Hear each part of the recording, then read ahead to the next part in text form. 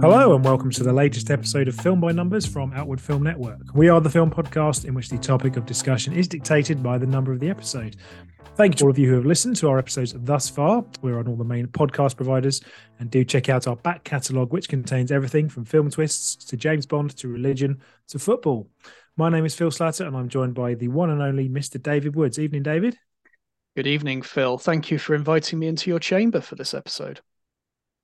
He's given a little bit of a clue, us two angry men, as to what we're going to be discussing later on. You can search Outward on Facebook, Instagram, and our YouTube channel, and our website is outwardfilmnetwork.com. We're all the way up to episode 12, and we have named this, as you may have guessed, 12 Angry Men. Primarily, we're going to be discussing chamber pieces, films that take place, by and large, in just one location. Now, the film that gives us our title was directed by Sidney Lumet in 1957. It tells the story of a jury sent out to deliberate the verdict of a seemingly open and shut murder case. They have to return a unanimous decision, and whilst 11 jurors are convinced of the defendant's guilt, juror number 8, played by Henry Fonda, is not so sure, and he feels the men should discuss the case further. It's a 92-minute film in which all but 3 minutes take place in the jury room. Originally a TV play before being adapted for theatre and then becoming the film that we all know. Since then, it's been remade, parodied and adapted several times. I first watched it a few years ago. I kept the DVD and watched it again recently. And my word, Dave, what a brilliant film it is. Absolutely. Such a great film. Sidney Lumet used the structure of the chamber piece regularly in his films, actually. If you think of Dog Day Afternoon, The Underseen, The Offence, which I highly recommend. I think it might be Sean Connery's best performance ever, and even Serpico, which certainly isn't a chamber piece, but feels like it feels very confined. And I think this is because his protagonists are often trapped by a sense of displacement within the world they inhabit. They're often very paranoid and they're outsiders, often railing against a system of some kind. And in 12 Angry Men, Henry Fonda's character shows this by being the dissenting voice in the room. All the other 11 have gone with a guilty verdict. He has doubts over the accused's guilt. He also has doubts over the accused's innocence as well. But as we see this lack of confidence dissipate as his arguments garner support from the other jurors, and he goes from being huddled away at the back of the room to commanding the space. The space itself in the jury's chambers seems to grow wider and more open as Fonda asserts himself. It's a brilliant use of mise-en-scène to create this sense of growing space by Lumet. And the film is about whether the purpose of the law is to determine guilt or innocence, or if it's fundamentally about giving people a fair hearing. And I think the film suggests through a fair hearing that the right decision has been made at the end of the film by, spoiler alert, but the sunshine breaking out over the courthouse steps at the end. And the heat that's been so oppressive throughout the film becomes life-affirming. And of course, it's an American film. America's a country that has the death penalty. You do feel in this moment, 12 Angry Men's really a celebration of life at its heart. I think there's a real sense of ambiguity that exists throughout the film because you never actually find out whether the defendant is guilty or innocent. And that's not fundamentally what the film is about. And it's like they do reach the right verdict given what they discuss, but it's just about reasonable doubt, isn't it? And it's just about, did he do it? Did he not do it? And there have been arguments that they actually reached the wrong conclusion. I think it's just one of those films. There is so much to it. There's literally just 12 people in a room. That's it. And all the themes and all the motifs all come from the discussion that they have. I thought it was a film about the class system in America because the jury do pick apart the case fairly easily. And some people say, well, hang on, surely the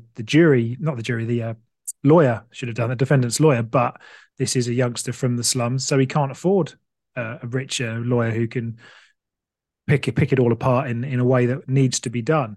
And that's been contrasted with something like O.J. Simpson, who had a lot of money and was able to put reasonable doubt into the jury's mind. And again, that another case that has been picked apart over the years. Was he guilty? Was he not? Or just based on the case itself, there was reasonable doubt. So there's that element to it.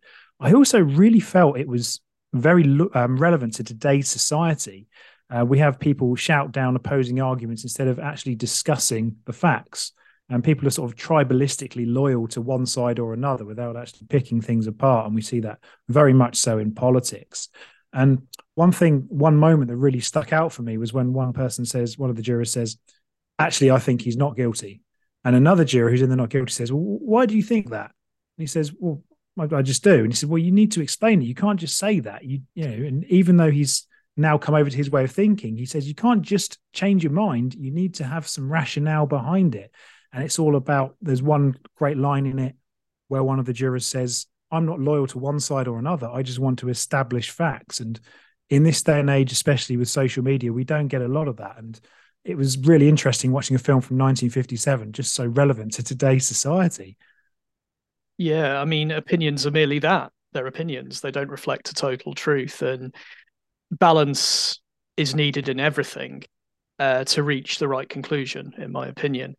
In its exploration of the application of the law, 12 Angry Men understands the idea of balance perfectly, and therefore why an impartial, considered and fair judicial process is crucial in measuring the worth of a person's life. We see a lot in politics in America. You think you know who I'm talking about, where someone is accused of something and he's either being framed or he's innocent. And nobody actually just sits down and says, okay, let's actually look at the facts. If he's found guilty, well, that's because he's been framed. If he's found innocent, that's actually proof that he's innocent. And again, there's no logical sitting down and actually establishing fact from fiction, and there's your truth and opinion and that. But again, 12 Angry Men really drives into the heart of that. And one thing that's interesting is that the 12 men, they're all white and they all appear to be very similar. And obviously they're all male. And so we think we've got 12 people from the same cut from the same cloth. But as the discussion unfolds, their cultural and social backgrounds come out, which just highlight just how different they all are. Here's what I think happened. How can he be positive about anything? I don't understand you people. I mean, all these picky little points you keep bringing up, they don't mean nothing. You are going to try a man for murder. The awesome power to kill will suddenly be thrust into your hand. Watch them and pray, for someday you may become one of them. 12 men with the smell of violent death in their nostrils. What's the matter with you guys? You're letting them slip through our fingers. Slip through our fingers? Are you his executioner? You cut it. Ever since you walked into this room, you've been acting like a self-appointed public avenger. Shut up. You're a sadist. 12 men turned into 12 clawing animals. And 12 Angry Men can be performed on stage, and it often is, sometimes called The Jury, where some of the jurors are women. And there was actually a television remake in which 4 of the jurors were black, which would obviously change some of the dynamics and the themes, but keep those core elements. I think the subject of it being a stage play, it is the case that many chamber pieces tend to show the link between theatre and cinema. And obviously performing arts started in theatre before moving through the invention of moving film. I always think of whodunits when I think of chamber pieces primarily. The work of Agatha Christie, plays such as The Mousetrap, The Unexpected Guest, a lot of the books, and Then There Were None. I think that's the most successful crime book ever written. I don't know if that's quite accurate, but it obviously has been made into plays and several TV adaptations and film. Death on the Nile, Murder on the Orient Express, and then that expands beyond Christie to the likes of Gosford Park. More recently, we've had Bodies, Bodies, Bodies, and Glass Onion. But the whodunit is almost quite rife for a chamber piece, isn't it? Yeah, it is. It makes me, well, whenever I think of a whodunit in chamber pieces, I haven't really watched any of the Agatha Christie adaptations. I'm not a particular fan, but I always think of Sleuth, the 1972 film, which stars Michael Caine as Milo Tyndall, who is a seeming ingenue, but he's sharp-witted from a lower social status, who comes to the house of Laurence Olivier, who's playing Andrew Wyke. Andrew Wyke is a famous and successful author of detective novels. And Tyndall wants to he wants Wyke to divorce his wife so that Tyndall can marry her. They've been having an affair. And Wyke seems fine with this. He and his wife have drifted apart and he's having an affair with another woman anyway. But then he starts getting a bit more sinister and uses the meeting and this request as a chance to play a game. And it's a game that has dark consequences. It's a really outstanding two-hounder that's a cat and mouse battle of wits between Wyke and Tyndall. And it is maybe more a howdunit than whodunit, but it twists and turns and keeps you guessing all the way. And it does help that it's a brilliant screenplay by Anthony Schaefer, who also wrote The Wicker Man. And the skill direction from Joseph L. Mankiewicz is just so highly polished and clever. Mankiewicz, this was his last feature film. He directed All About Eve, the classic Hollywood film. And few chamber pieces match the intelligence, wit, and tension of this film. It was remade by Kenneth Branagh from Harold Pinter's screenplay in 2007, with Kane taking over Olivier's original role and Jude Law playing Tyndall. And it's a good remake, I think, but the original version is much superior. And Olivier and Kane are great. And it shows what can be done with the chamber piece. And it reminds me of the French filmmaker Robert Bresson in his book Notes on the Cinematograph, where he, to quote him directly, referred to the terrible habit of theatre. And Bresson refers to film based on theatre as being just reproduction. So employing the resources of theatre like actors, even direction. But he described true filmmaking, or the creative film, as being cinematography. So it's very important to emphasize that's not the cameraman in terms of a cinematographer. The cinematography in Bresson's eyes is the creative film. And Bresson's idea is that this theatrical reproduction does not create anything. He said there's no art without transformation, and expression in the cinematography film comes from this relationship of images and sounds, not by a mimicry of gesture or intonations of voice. And Bresson felt the films that were truly cinematographic or creative were films that didn't analyze or explain, that recompose the idea of what it means to tell a story from a stage. And I think Sleuth goes quite a long way to fulfilling many of these points that Bresson's come to. It does feel, despite its limited location, very cinematic in that it doesn't really analyze the behavior of either character. There is an explanation, but there is a mystery preserved within. And I think that's very close to what Bresson is describing. And I think there's some really interesting and valid points there too when it comes to chamber pieces. One of the points I just want to pick up on, you said it's not really a who done it, but a why done it. Mm. And I often find that with... Sorry, how done it. With and how done it. Yeah, I often find that with any Agatha Christie work. You go in, well, not just Agatha Christie, but also the other films I mentioned, Glass Onion and so forth.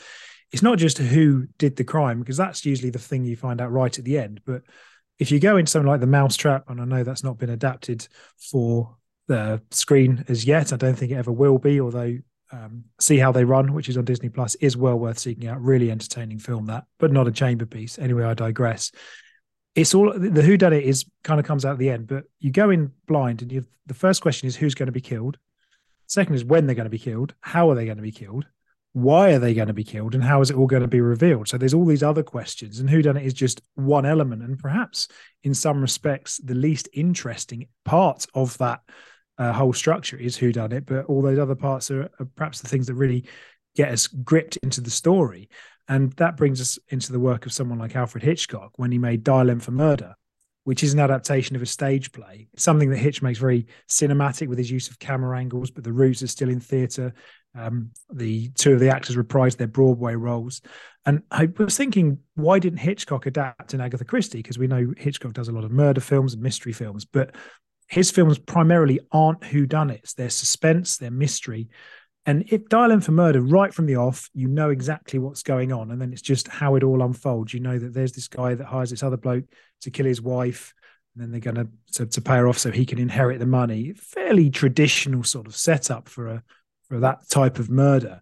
It could be a whodunit if told in a different way, but the way that play and the film play out, it's more what's going to happen because there's the wrong man or the wrong woman, in the case of Grace Kelly, who actually gets sent down for a murder that she has committed, although it was in self-defense, and she doesn't realize there's this setup.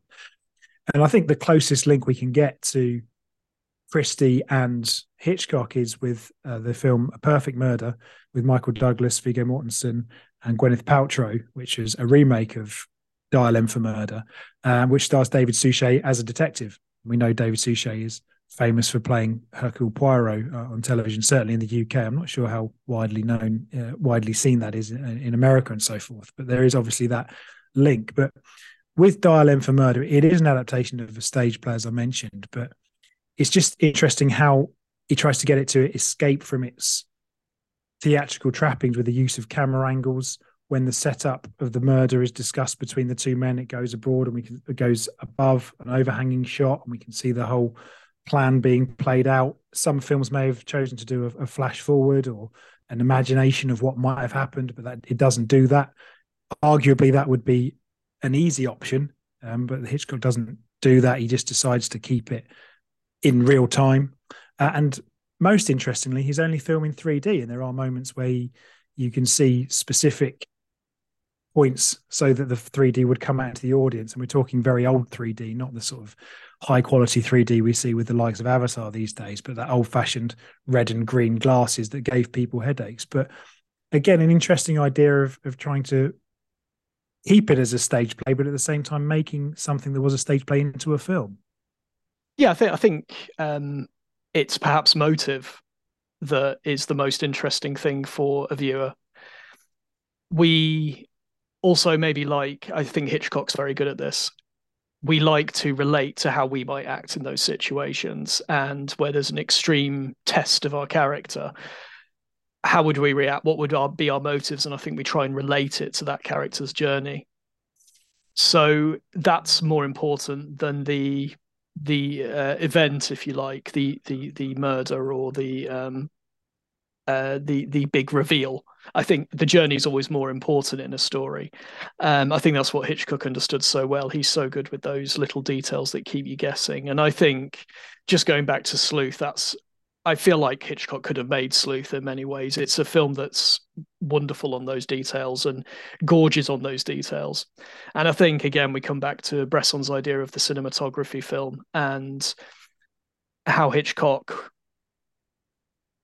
managed to take very theatrical ideas and advance them cinematically.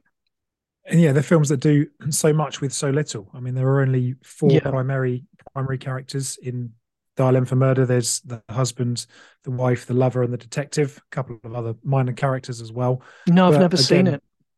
I've always wanted worth to. Watching. Yeah, very enjoyable. Very very slight film in its running time, but quite very interesting and very entertaining. I mean, I first saw the play and then saw the film, so I was interested from that. But I think I saw the film after I'd seen A Perfect Murder, which expands it beyond the chamber piece and changes a few little elements. And I think it was quite a successful remake in many respects. But what it does is it takes that setting and it does, like we say, try different camera angles, uses a bit of 3D that can't really see these days, but is there nonetheless, and trying to do so much with so little. And again, we come back to 12 Angry Men, which does the same.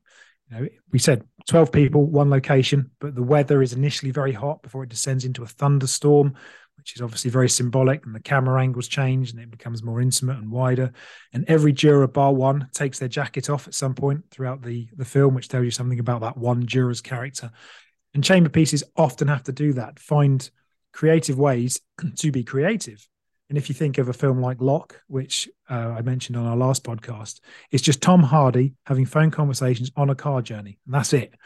And it's almost shot like a sci-fi. You never really see the world around the car that he's in. We just see lights and glimpses and the odd indicator and some police cars, but nothing more than that. Locke almost drives on autopilot because the car is like a spaceship.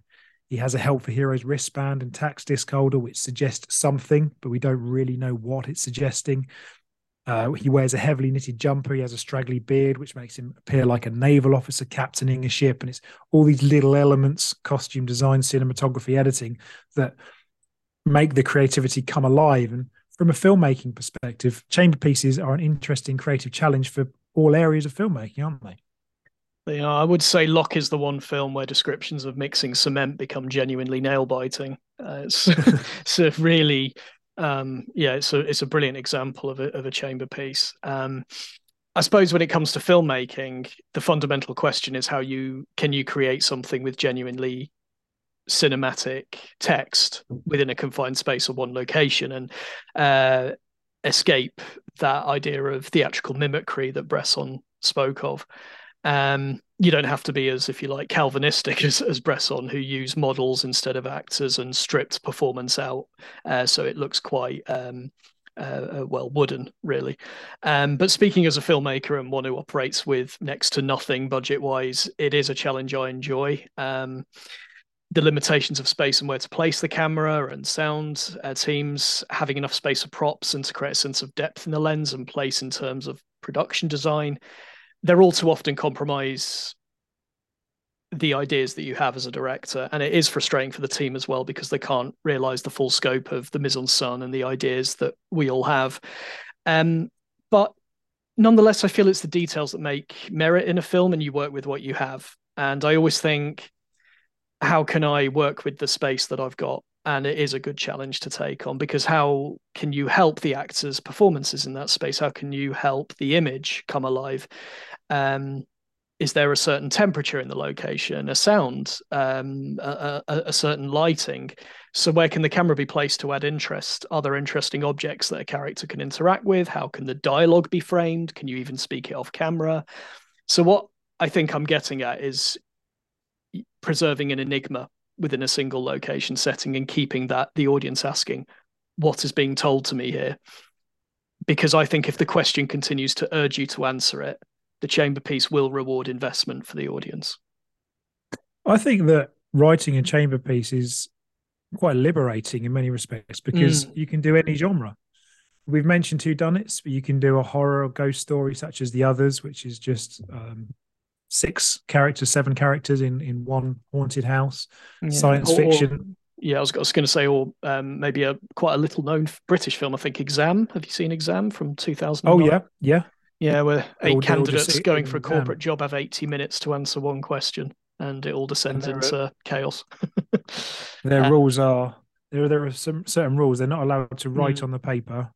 Yeah, I don't think they can leave the room, all this sort of thing. They're allowed to leave the room, and they're not allowed to talk to the guard, and they're not allowed to actually write on the paper. It's again, it's an interesting, just single idea and how it expands, and they don't even know what the question is, do they? Or do they? That's sort of part of the clever twist. But again, that's another interesting chamber piece, and a low budget as well. I mentioned horror stories, science fiction. You can have something like The Thing, which again, sci-fi horror, just this one location. Await further instructions, a more recent British sci-fi crime film, Reservoir Dogs, which isn't primarily a chamber piece because it does expand beyond that with flashbacks, but you could make it as just the one location of the warehouse. Panic Room, Rear Window, dramas such as Frozen, not the Disney one, or Fall. And it's a real example of how you can strip down a film. They're a great way of saving money. I think TV shows, in particular sitcoms, tend to do a lot of chamber pieces. Think of going away from the big screen to the small screen. Friends used to do one episode of series which was set entirely in one apartment.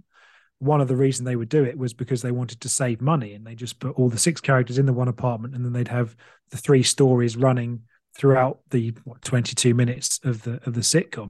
I think they're some of the funniest and best episodes, because I think it presented a creative challenge to the writers. How can we have 3 stories and humor running throughout this and make it work? You do have an advantage with something like a sitcom because the characters and some of the backstory is already established, so you don't need to waste time doing that. But I think that was just another good example of chamber pieces. And I think a lot of the films that we've made, they have tended to be chamber pieces, haven't they? I mean, they are short films, but Chloe Daly, we shot that in lockdown. Barry was just 2 people not in a chamber, but in a queue. This Is How, again, just one person, one shot. And it's something that we've really kind of embraced, perhaps unknowingly, as a way of making film with not much money. Yeah, I mean, I should point out all these films are written and directed by our producer, editor, and Outward founder, Matt Simmons. And I thought they were all really smart solutions to the one location problem, if you like, that limitation of space. Of course, we've had to choose one location's more out of necessity than desire. But I think we've all enjoyed, because location changes are expensive budget-wise.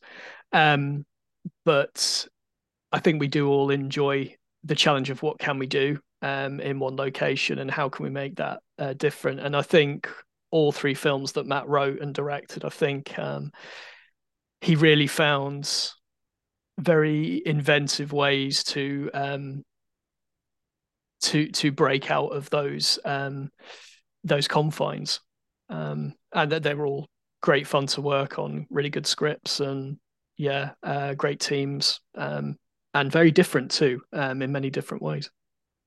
And you can make them with fairly small crews and Yeah. in a fairly quick period We of didn't have time. many, did we? It was like 3 or 4 people, including us, sometimes. Yeah, and you can do them in a short period, and yeah, like you said, they're great fun to work. You just need a house, and that's pretty much it. I mean, I've written a couple of chamber pieces that haven't made it to screen. One was a romantic comedy, which I really like the setup of, but I think the dialogue's very self-indulgent, so I might revisit that. Another was a horror film, just 2 people in a house, set over a period of 3 or 4 days, but the location never moves from the house. So that's another thing. And what I think is interesting is you can do anything when you make a chamber piece. Say, for example, you wanted to make a film about aliens invading and taking over the government. Just a random idea, probably not a great or original one that I had.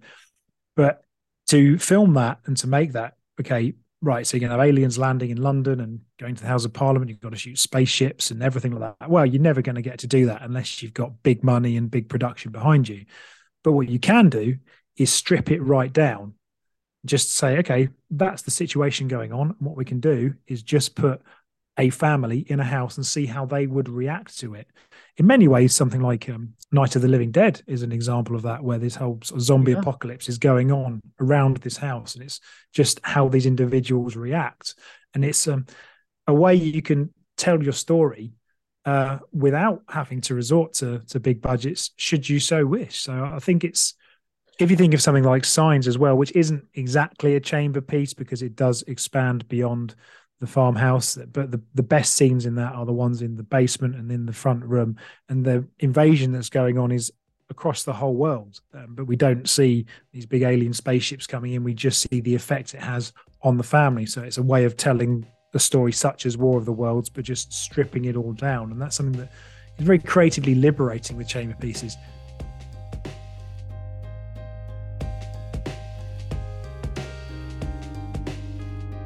However, there can be problems when you make chamber pieces. I mean, one of the issues is escaping those theatrical trappings. Denzel Washington made a big screen adaptation of the film Fences, which had a lot going for it, but it did struggle to really get out of the theatre. And when you're watching it, you're thinking, this does feel like a stage play that's just been filmed. I mean, is that a regular occurrence, and what can filmmakers do to escape from that? Dial M for Murder does work on the small screen, but I wondered, would it be quite as effective if I'd seen it in the cinema? Even an effective concept can suffer from the limitations of one setting and scenario over a feature film running time. 2 examples I can think of: Danny Boyle's 127 Hours and Rodrigo Cortez's Buried, both incidentally made in 2010.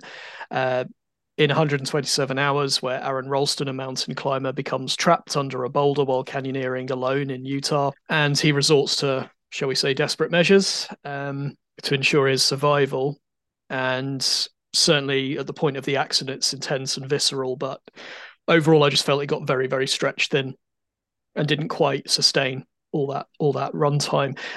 Similarly with Rodrigo Cortez's Buried, as I said, also released in 2010, where Ryan Reynolds plays a US truck driver working in Iraq, and he's attacked by a group of insurgents and wakes up to find he's buried alive inside a coffin. It's set inside the coffin all throughout, and he's only got a lighter and a cell phone. So he has the whole film's a race against time to escape his, suffocating to death, basically. It's, as you can imagine, a very intense experience. I do actually like that film a lot, but I like both of those films, to be fair. But I agree. Yeah, I think, with Buried, though, it's a guy in a box for 95 minutes, and there's just not enough to sustain that kind of length.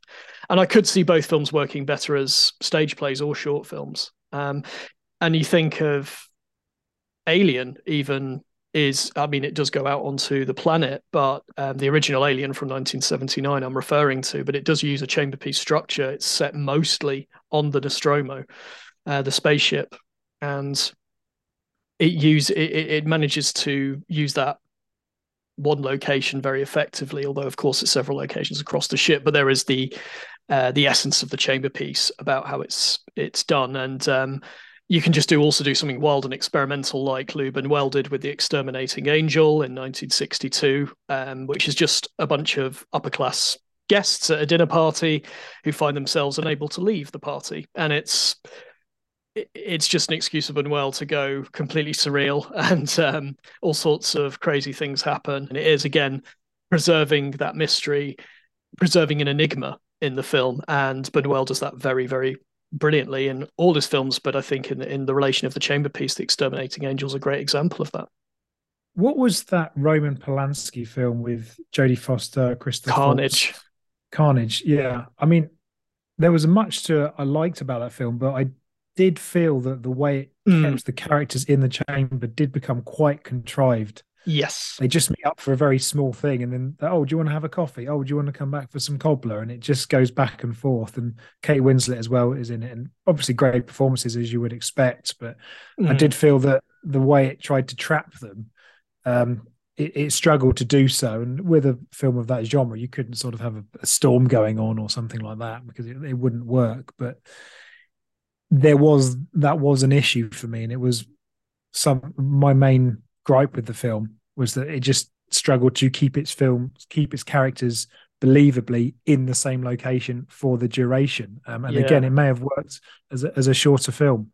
Well, it was actually based on a stage play, Yasmina Rez's Le Dieu de Carnage, which I think is the god of carnage.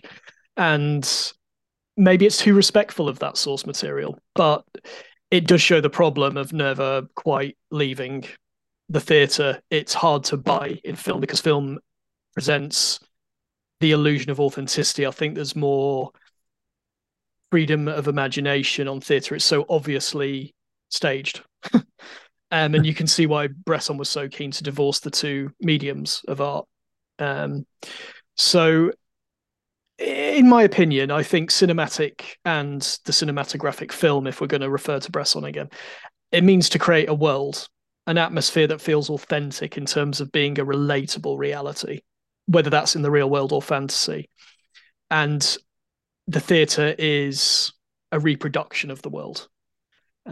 So what you want to do is to create something from, if you're going to create a chamber piece, you need to build a world around that one location. I mean, to give a fantastic example, I can't take the credit for this, but I read an argument for The Matrix being a chamber piece, which tickled me greatly. And this is a great reimagination of taking a single location, expanding it into a whole world.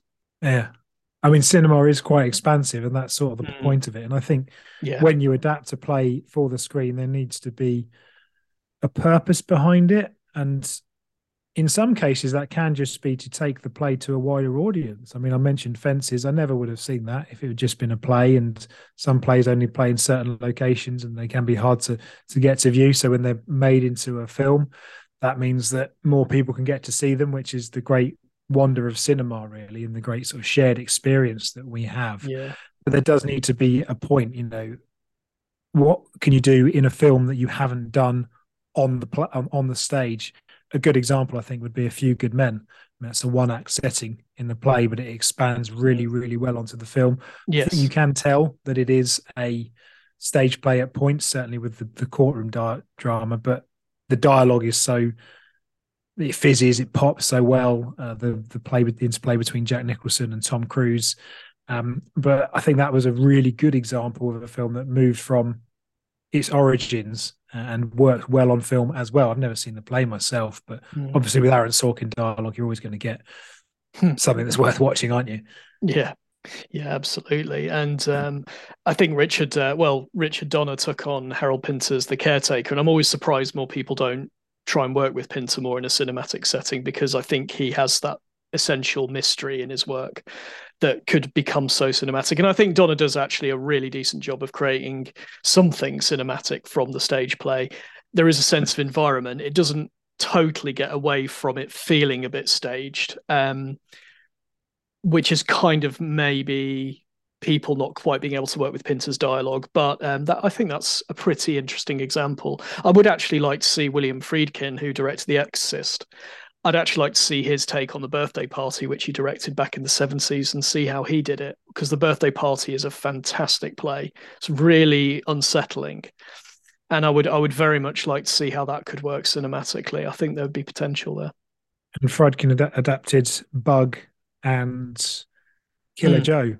didn't he, into Yes. the cinema, both fairly successfully. I found, again, two chamber pieces that have just popped into my head. I think you mentioned something about you mentioned Buried in 127 Hours earlier. 127 Hours is a true story, but they are films that have kind of one idea.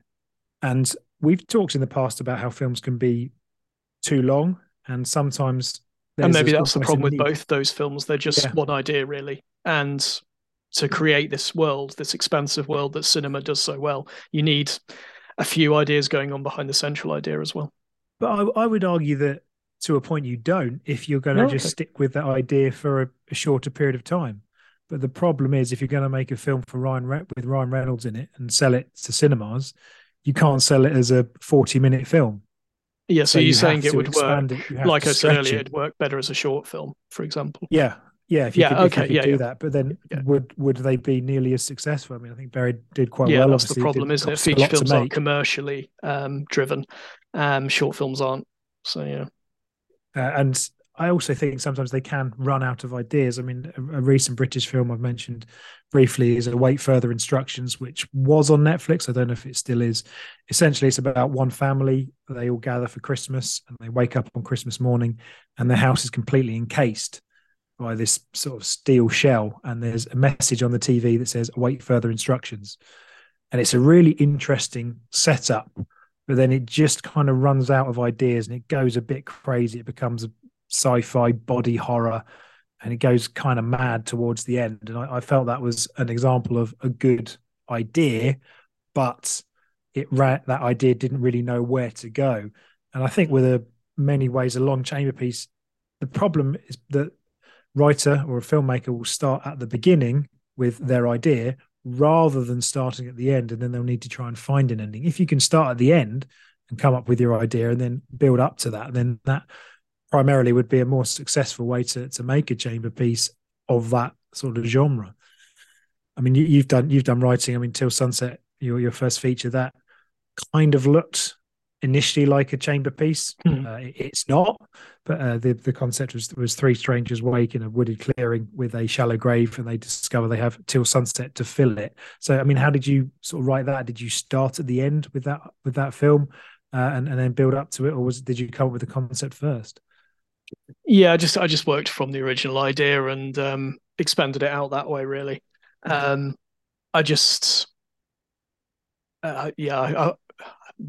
I'm assuming people would go away and watch it, so maybe it doesn't matter if I spoil it. But I always saw it as being within the imagination of one of the main characters, and so I suppose from that point of view, it is a chamber piece. And really, I work on such low budgets. The first thing I have to do is go to the chamber piece because I need to contain my imagination, if you like, or at least contain that imagination to go wild in a very limited space.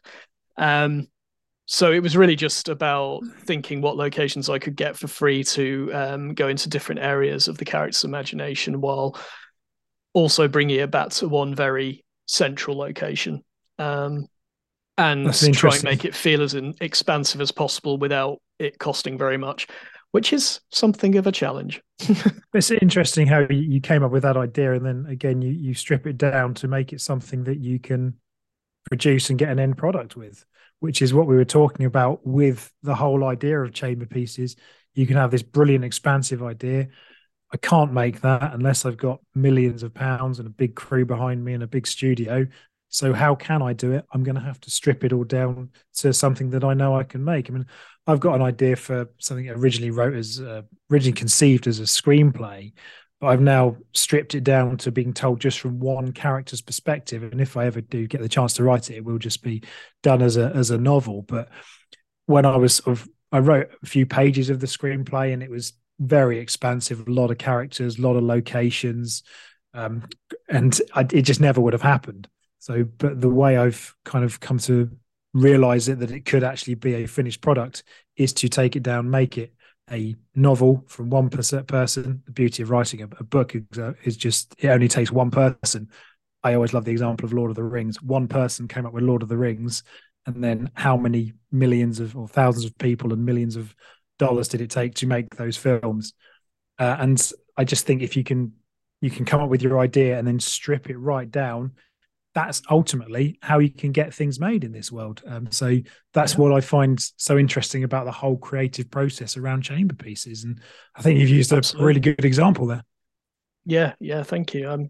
Yeah, no, I agree with you. I love making them, actually. I think even if I were to ever be given a really substantial budget, well, apart from just appreciating it hugely, I think it would be quite fun to make that kind of chamber piece, but with money.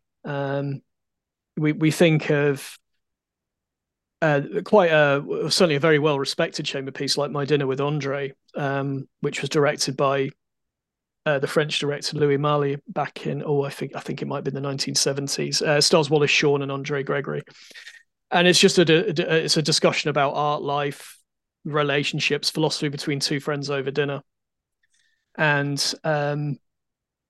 they obviously had a decent budget. And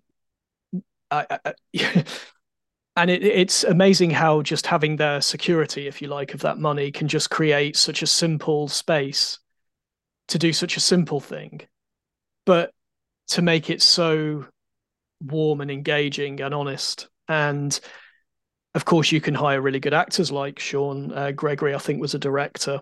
So they were sort of riffing on their real life personalities.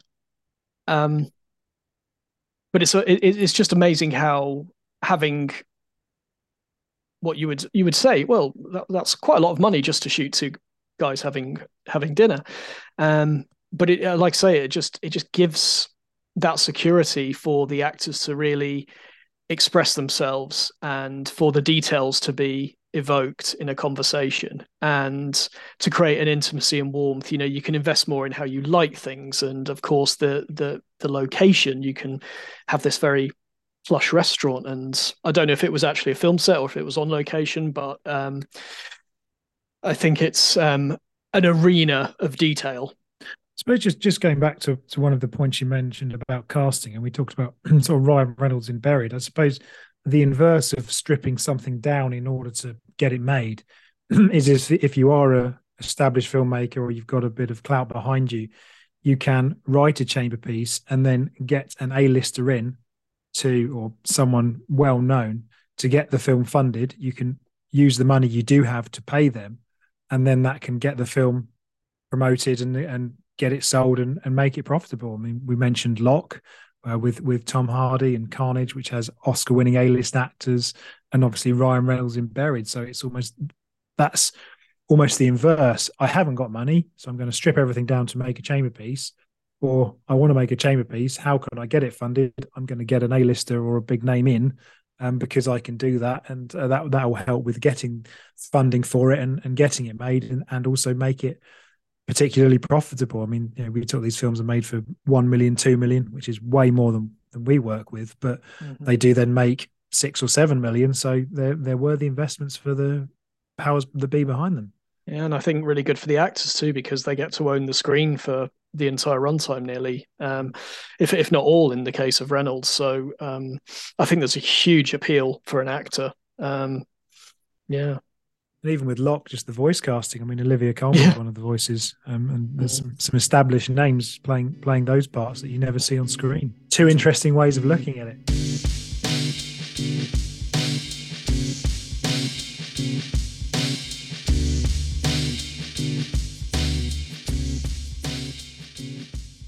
Now, we do like to end these pods with recommendations. So obviously we've gone for recommendations of chamber pieces, 3 each.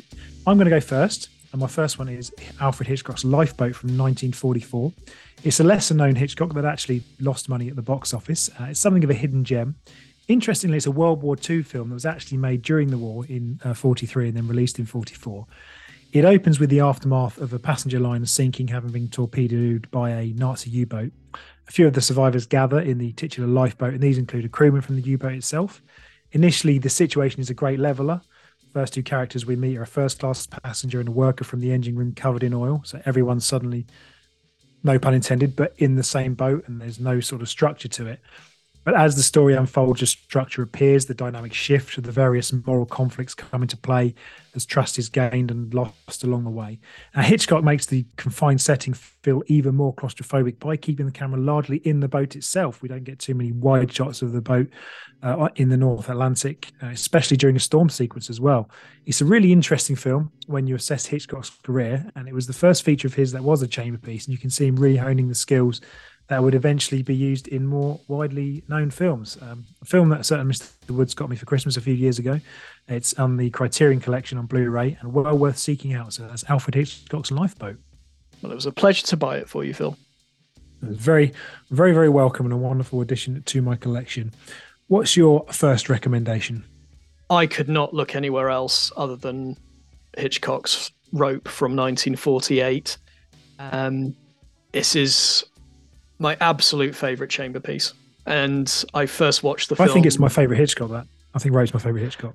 Yeah, it's close to being mine. I'd probably put Rear Window and Vertigo above it, but it would easily be easily be third, I think. I just love it. I watched it for the first time when I think I was in my early 20s. And it still remains among, as I say, my very favourite Hitchcocks to this day.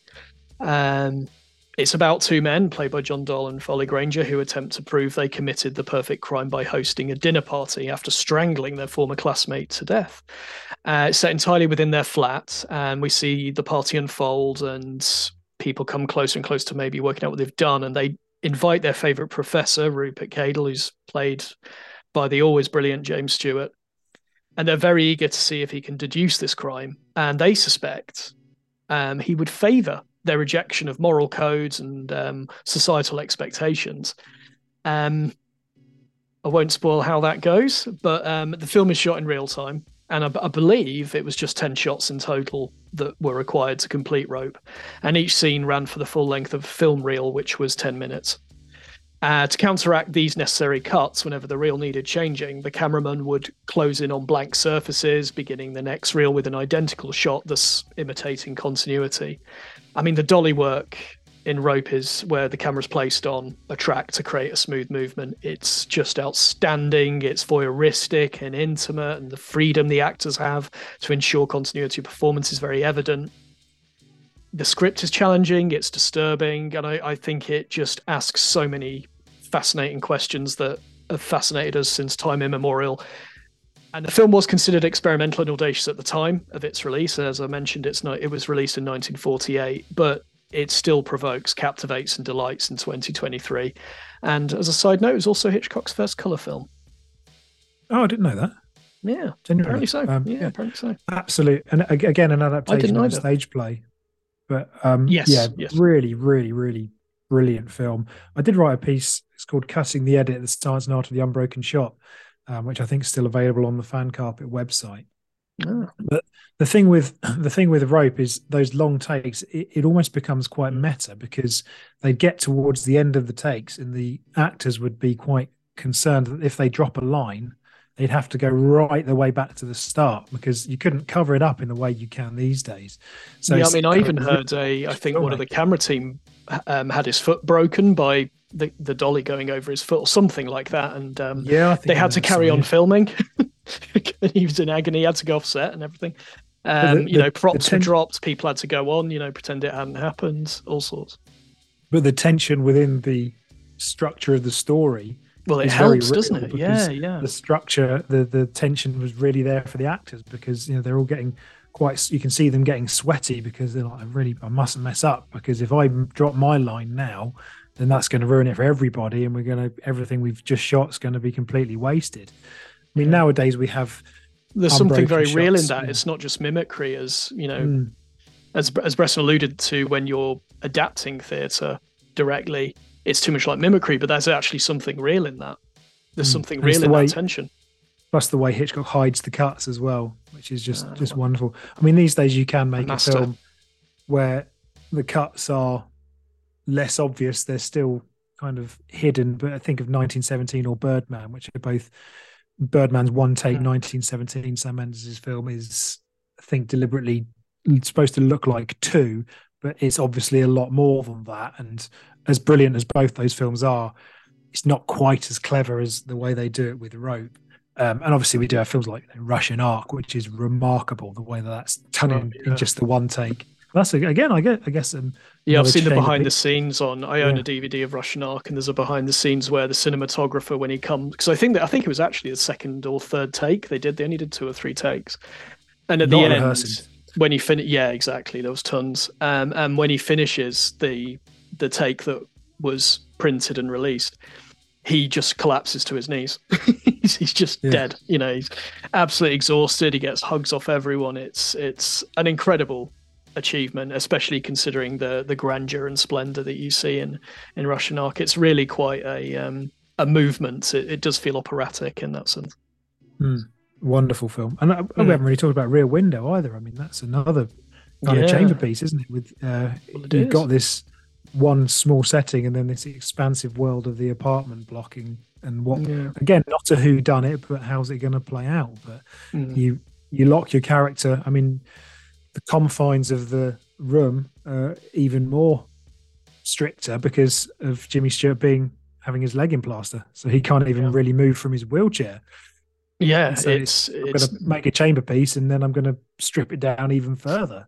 Yeah, it's a chamber piece within a chamber piece, perhaps. Yeah, and then it was remade. I know there was a court case as to whether it was a remake as Disturbia with I think it was Shia LaBeouf, and he's got a tag, so he can't leave his apartment because of that. Which is, again, not quite as restrictive, but still that sort of idea. So I mean, Hitchcock and chamber pieces, they seem to go hand in hand, don't they? I mean, so many of his great films, as we've mentioned. But moving on, my second recommendation is The Party, which is Sally Potter's 2017 social satire. It boasts a small cast of Patricia Clarkson, Bruno Ganz, Cherry Jones, Emily Mortimer, Cillian Murphy, Kristen Scott Thomas, and Timothy Spall. It's shot in black and white, and it lasts just 71 minutes. So again, an idea of a film taking its idea and just running with it, and then not trying to overexpand it. It tackles subjects such as religion, politics, and all the characters gather at Janet's, played by Scott Thomas's house, for a celebration as she is named the Shadow Health Minister. Things don't go to plan, obviously, in what is a smart and blackly comic film boasting an original idea that, as I said, never overstretches itself. It wasn't widely received, but it was well received. Not widely seen, but well received. And also a film which the cast all paid the same to highlight the equal pay within the film industry. And it's got Bruno Ganz, the late great Bruno Ganz, who famously played Hitler in Downfall, saying the line, "I'm not a Nazi."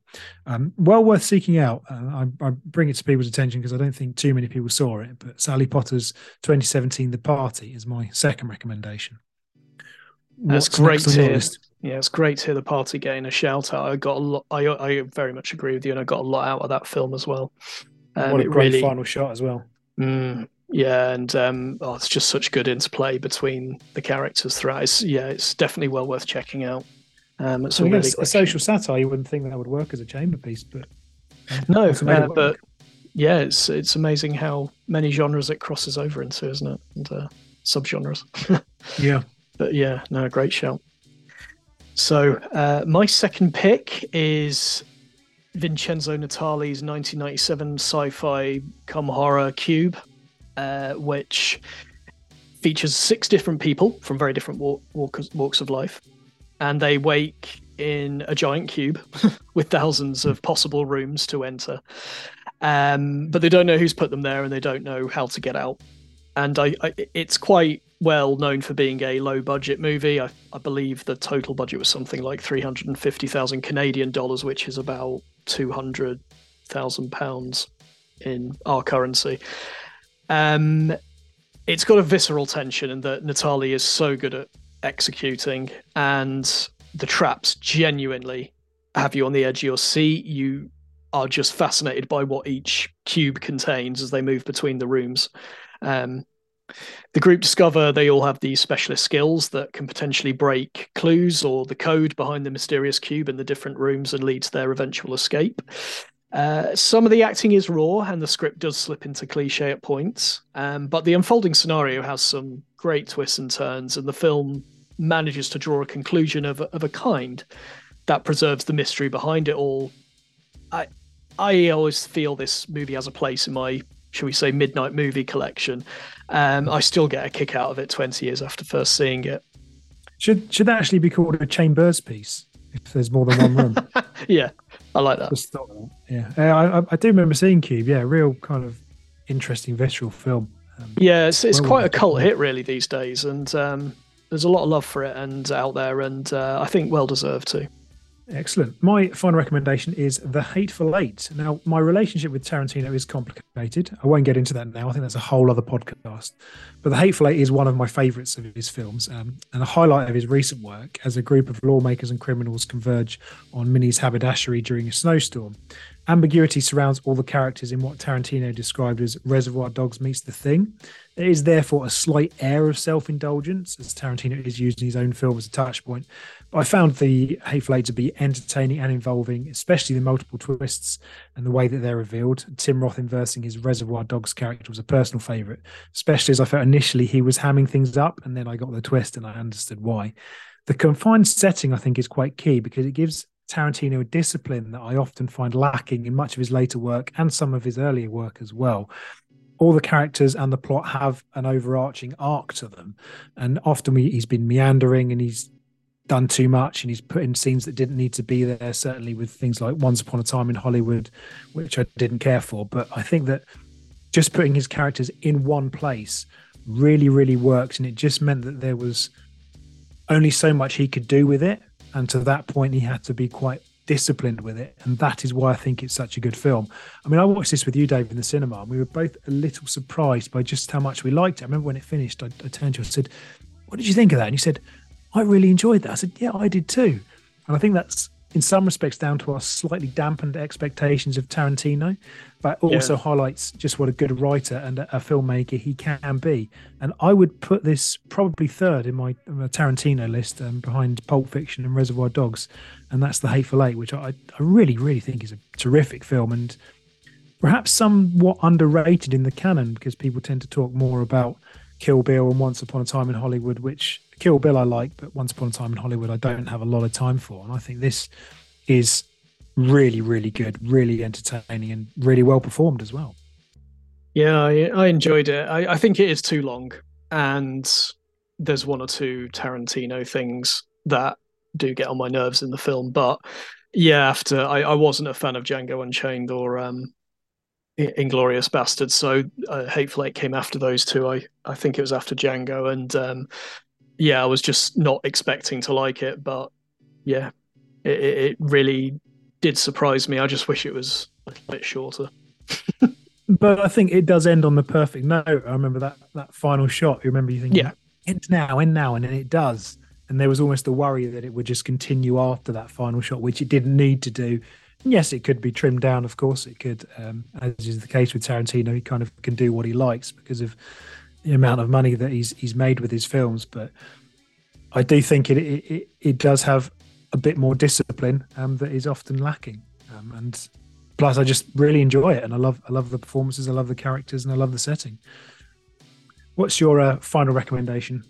Okay, so my third and final recommendation would be Michael Haneke's Funny Games, which he did an original version in his native Austria in 1997, and then remade it in America with Naomi Watts and Tim Roth. Speaking of Tim Roth, in 2007, and this is just set entirely in a country holiday home where two young men take a family hostage and force them into this sadistic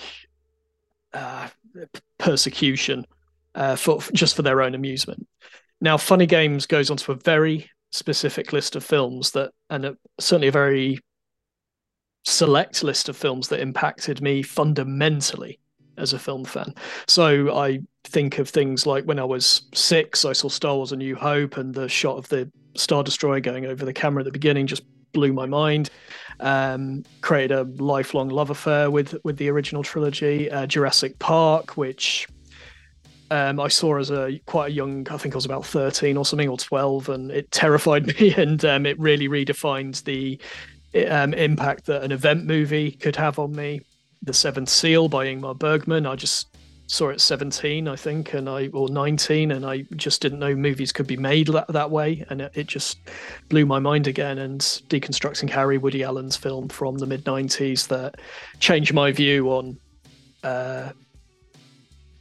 answering difficult questions about life in cinema and doing it in a humorous way. And all these films changed my view in general on what film could achieve. And Funny Games goes on that list. I remember watching the American remake at first. I do prefer the Austrian one, but the American remake, well, it's just the same. But I got through a bottle of whiskey watching it. And I was genuinely watching it open mouthed. I just couldn't take my eyes. I was glued to the screen. I couldn't take my eyes off it. It's a satire on Hollywood movie violence ultimately, and I think Haneke did want to film it in America and was frustrated he couldn't. But it's cold, exacting, and does not spare the viewer in any way from both questioning your fascination with what you're witnessing and also what you would do if you could intervene in the events. And Haneke's directorial style is very observational, and he has a very steely eye, and he's unapologetically unsentimental. Therefore, this becomes a deeply unsettling experience. And while I do appreciate the satire might be a bit lofty for some tastes, I think it does make its point effectively, and the incorporation of what I'll call home video viewing, maybe to avoid too many spoilers, is spectacular. It's not a pleasant film or one I could watch regularly, but I do own it for its influence and impact on me.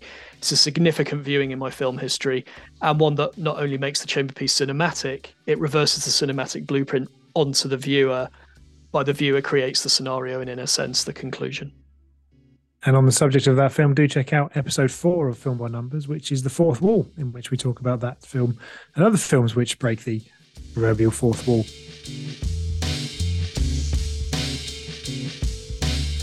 That brings us to the end of episode 12 of Film by Numbers. Thanks for downloading. We hope you've enjoyed. As I mentioned at the start, you can search Outward on Facebook, Instagram, and our YouTube channel. And our website is outwardfilmnetwork.com. And our feature film, the first feature made under the Outward banner, Night Lens, is available on Amazon in the UK. So do watch that if you get the chance. We'd love to hear your feedback and any ideas you have for future episodes linked to Numbers. So do let us know your suggestions. Next up, we're going to be having an assault on episode 13. Thanks for listening.